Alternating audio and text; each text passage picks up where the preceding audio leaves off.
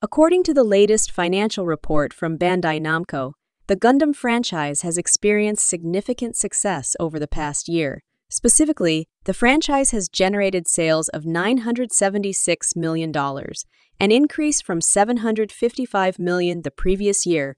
The toy and model kit division accounted for nearly half of these sales.